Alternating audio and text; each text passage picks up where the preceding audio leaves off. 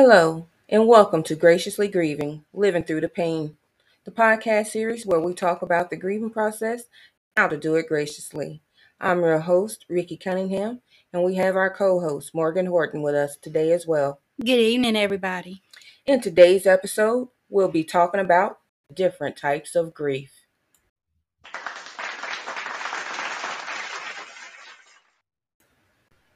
In past episodes, we have defined what grief is, and we have talked about the 5 stages of grief. Grief comes from an impact of losing something or someone in your life that the absence is so significant that it is hard for us to move forward. It is hard for us to function normally because that loss is just so traumatic. But today, what we're going to do is we're going to talk about the different types of grief. And yes, I know you're probably saying good grief. Yes, there are different types of grief. In my research, I found an article that describes 6 different types of grief. They are anticipatory, abbreviated, delayed, inhibited, cumulative, and collective grief. In this first part, we're going to talk about anticipatory, abbreviated, and delayed. Anticipatory means that the grieving process starts before the actual loss. This type of grief is experienced by people who are placed in hospice and their family members are trying to make their arrangements ahead of time or even grasp the concept that their loved one is not even going to be there for them anymore, or people that's been faced with a diagnosis that's not good. And also, what we also need to realize is that grief can happen from things such as facing retirement or moving. Now, I'm going to talk about that retirement thing next week because let me tell you, when a sister retired from the Navy, it was not good. I was grieving greatly, but we'll get more into that next week. But it's all about having to make those adjustments. And in anticipatory, you anticipate the loss, but you don't know when the loss is going to come. And me and my daughter, we experienced that kind of firsthand. Not kind of, that was totally firsthand. We experienced that with my sister and my dad. Um, we had to make that decision to let him go. And that was a hard decision. They had to wait for me to come back from Atlanta. We talked about that a little last week. But that waiting and it's just something that's undescribable, and it hurts and it hurts. And then when the actual moment comes, it still is no better. Because at first I was and going back, I'm going around a little bit, but going back to with my sister, when they told me that she was being placed in hospice, that it just didn't click until that doctor called us in. You know what I mean? Mm-hmm. To really say, hey, this is what is going to happen.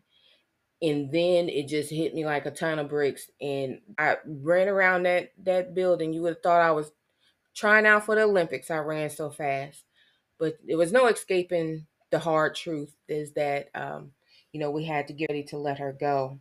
Mm-hmm. Have you how what was it, what was your experience? How did you manage? That experience was, even though yes, we didn't have a date, but we had an end situation. Mm-hmm. No matter how much you anticipate and prepare and know that it's still a shocking situation. Mm-hmm. You just it's like a traumatic grief. I learning about the different kind of griefs. I learned that a traumatic grief for me because I was going through postpartum depression. So it's just the perfect storm of a Mm-hmm. lot of grief. Even Yeah. though I wasn't caught off guard with it, it was still a very traumatic. Even though we were anticipating the end result. Mm-hmm. Mm-hmm. And you always say you can prepare, but you're never ready. You're Mm-mm. never ready to let go because you want more time. And that's why I think it is important for us to make the most of the time, make memories, do hit that bucket list stuff that you want to do. Go zip lining if you want to zip line. That is not going to happen. I'll just sit and watch and take pictures. No. But do those things that you want to do. Take time off. Go on vacation. When you leave this world, you want to leave it with no regrets, no words unsaid, and no situation unresolved. Yeah. Basically, you want to leave with a clean slate. Exactly. Now, abbreviated grief, this is when we move through the process kind of quickly. Now, it can be because it was anticipated that you knew it was coming. Like I said, there's still that impact still when it act does happen. It still hurts, and you still grieve. So the adjustments to this abbreviated grief can be because you did have time to build up great coping skills, or you have a great support system in place, or you take time for that self-care, or you know how to face your emotions instead of pressing them or just hiding them altogether. Mm-hmm. You don't want to have that Florida moment. No. You just let it go. And more importantly, we can rely on God to see us through. That could be part of the problem, excuse me, the reason why there isn't such an issue. Now, Mm-hmm. that delayed grief, that's that Florida Florida, Evans. yes, that Yeah, was the that's that situation Florida that came to my Evans mind. thing. That's when you just going about your business, and then all of a sudden, like I said, I don't know if she looked over to that kitchen table and saw that James wasn't there and just lost it. Yes. But that can be it. You can just be going and talking. I used to watch All in the Family, and Edith Bunker, she had died, and Archie, he had found her pink slipper, and that was kind of his moment because anybody that watched All in the Family know Archie was kind of Hard. hardcore. Mm-hmm. So he had his moment at that point there when he saw that pink slipper. And that might be you. You might be going through the drawer and you might find something, and then that delay, it is over. Yes. We on time now. Yes. And it'll come when it's supposed to come. Just you have to trust your feelings and trust in the Lord, and He will see you through.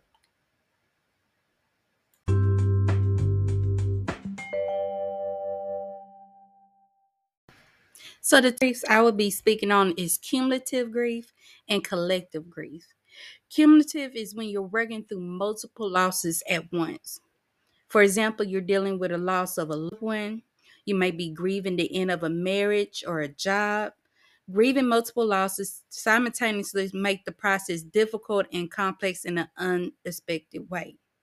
Collective grief is most of us think of a personal, but collective is group grief, such as war, natural disasters, school shootings, and pandemics. And we understand that. We done seen multiple school shootings going on. We're to the point I'm scared to send my child to school. Yes. My children, excuse me. Yes.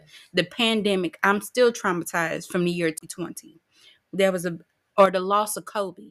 That was the start of year 2020. Everybody dealt with that group. That's a collective grief. Cumulative is a family member back to back. Then you lose your job. Then you lose your car. It's just multiple loss at one time that you don't get to grieve the process correctly. And it's just hitting you all back to back, creating a perfect storm of grief. And like they said grief takes about 2 months to 2 years, but there's no time limit on grief, especially when you have a cumulative back to back. There's no way you could just process that in one sitting. It takes time. You got to take self-care, reaching out to others, talking to others. I know that cumulative grief, it was just at one point we had lost like a person every 2 weeks. We had lost Mm-hmm. a person. It got to the point that I told Dean, I said, don't do no more letters of resolution for me, and don't put me on the bereavement list anymore because I couldn't handle it. It was just too much. And at that point, I didn't want to be touched. I didn't want to be anything. And then we had it was a couple of years later, we had another set of losses. They were like back to back to back. Yes. And that's the year that we lost Aunt Lucille. And we were at her funeral, and I saw Sister Ethel, and I got to the point where I wanted to be touched. I just wanted somebody to make me feel like I was not going to fall completely apart. Mm-hmm. So I ran up to her and I just hugged her. I probably squeezed her so hard, but it was just at that moment I just wanted that she was like that one person that made me feel that everything was going to be all right. I don't even know why, but at that point, that's what I needed. Whereas I was the opposite. Mm-hmm.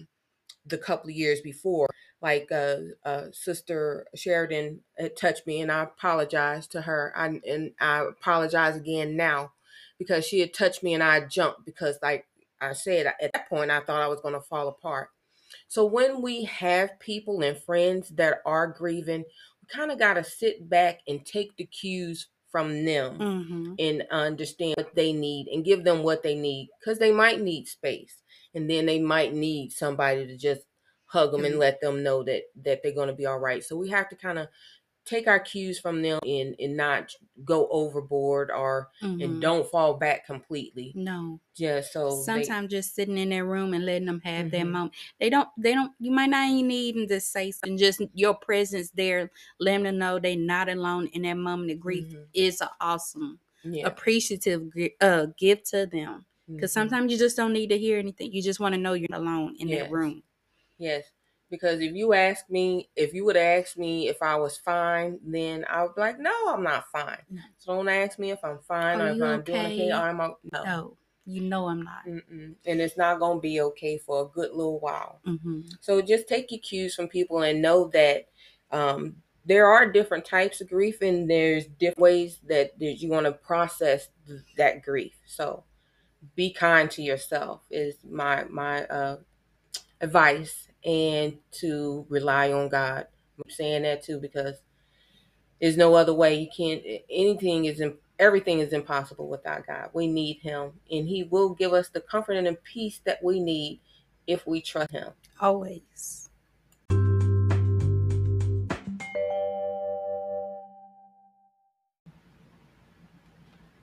Well, this week I went to a funeral of someone of my Facebook friends, and it was her sister who had passed away. But I thought it was important to, just show up for support. And it was a lovely service and truly a tribute to who she was, because for a funeral in the middle of the day of a work week day, that funeral was filled with people who loved this young lady who had passed away. Beautiful spirit. She was a teacher.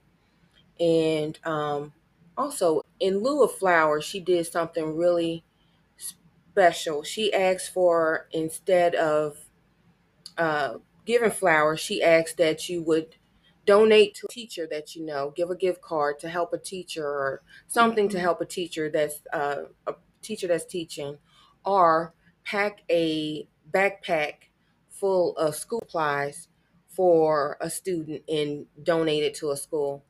Again, like I say, that shows what a wonderful and beautiful person she was.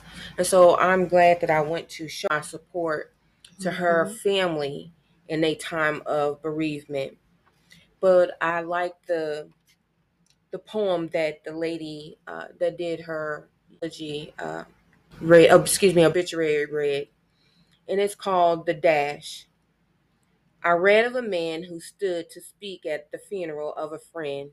He referred to the dates on the tombstone from the beginning to the end. He noted that first came the date of birth and spoke the following date with tears. But he said what matters most of all was the dash between those years. For that dash represents all the time that they spent alive on earth. And now all those who love them know what the little line is worth. For it matters not how much we own, the cars, the house, the cash. What matters is how we live and love and how we spend our dash. So think about this long and hard. Are there things you'd like to change? For you never know how much time is left that can still be rearranged. If we could just slow down enough to consider what's true and real, and always try to understand the way other people feel, and be less quick to anger, and show appreciation more, and love the people in our lives like we never loved before. If we treat each other with respect and more often wear a smile, remembering this special dash might only last a little while. So when your eulogy is being read with your life's actions to rehash, would you be proud of the things they say about how you spent your dash? Linda Ellis. That is beautiful. Mm-hmm. In that, like I said, the people at her funeral showed me that she spent her dash making the most of every moment that she had with them. We have to be present with our people, not just there, but be present, be actively and engaging and involved with the people that we say we love. We have to show them that every day. Take time to make sure that you fill that dash with love and compassion for people. And with that, let us pray. Dear Lord, we come to you asking that you wrap your arms around the Smith and Eschler family and friends, Lord God. Give them strength to endure the upcoming days when they feel all alone. Blanket them with your love as you comfort their grieving heart. Let your peace fall fresh on them as they seek you as their refuge. In Jesus' name I pray. Amen. Amen. Well, gracious gems, that is our time this episode. I want to thank my co-host Morgan for joining us today It was a pleasure. and all of y'all for listening. Be sure to tune in next week when we will be discussing managing grief that comes from retirement. I don't know if you're going to want to laugh or cry, but I'm going to share my experience next week. I would love to hear from you. Send a text to 430-808-1225 or email to graciouslygrievinglttp@gmail.com about your thoughts and comments, or visit my Facebook page at Graciously Grieving, Living Through the Pain. Thank you again for listening. I'm Ricky Cunningham.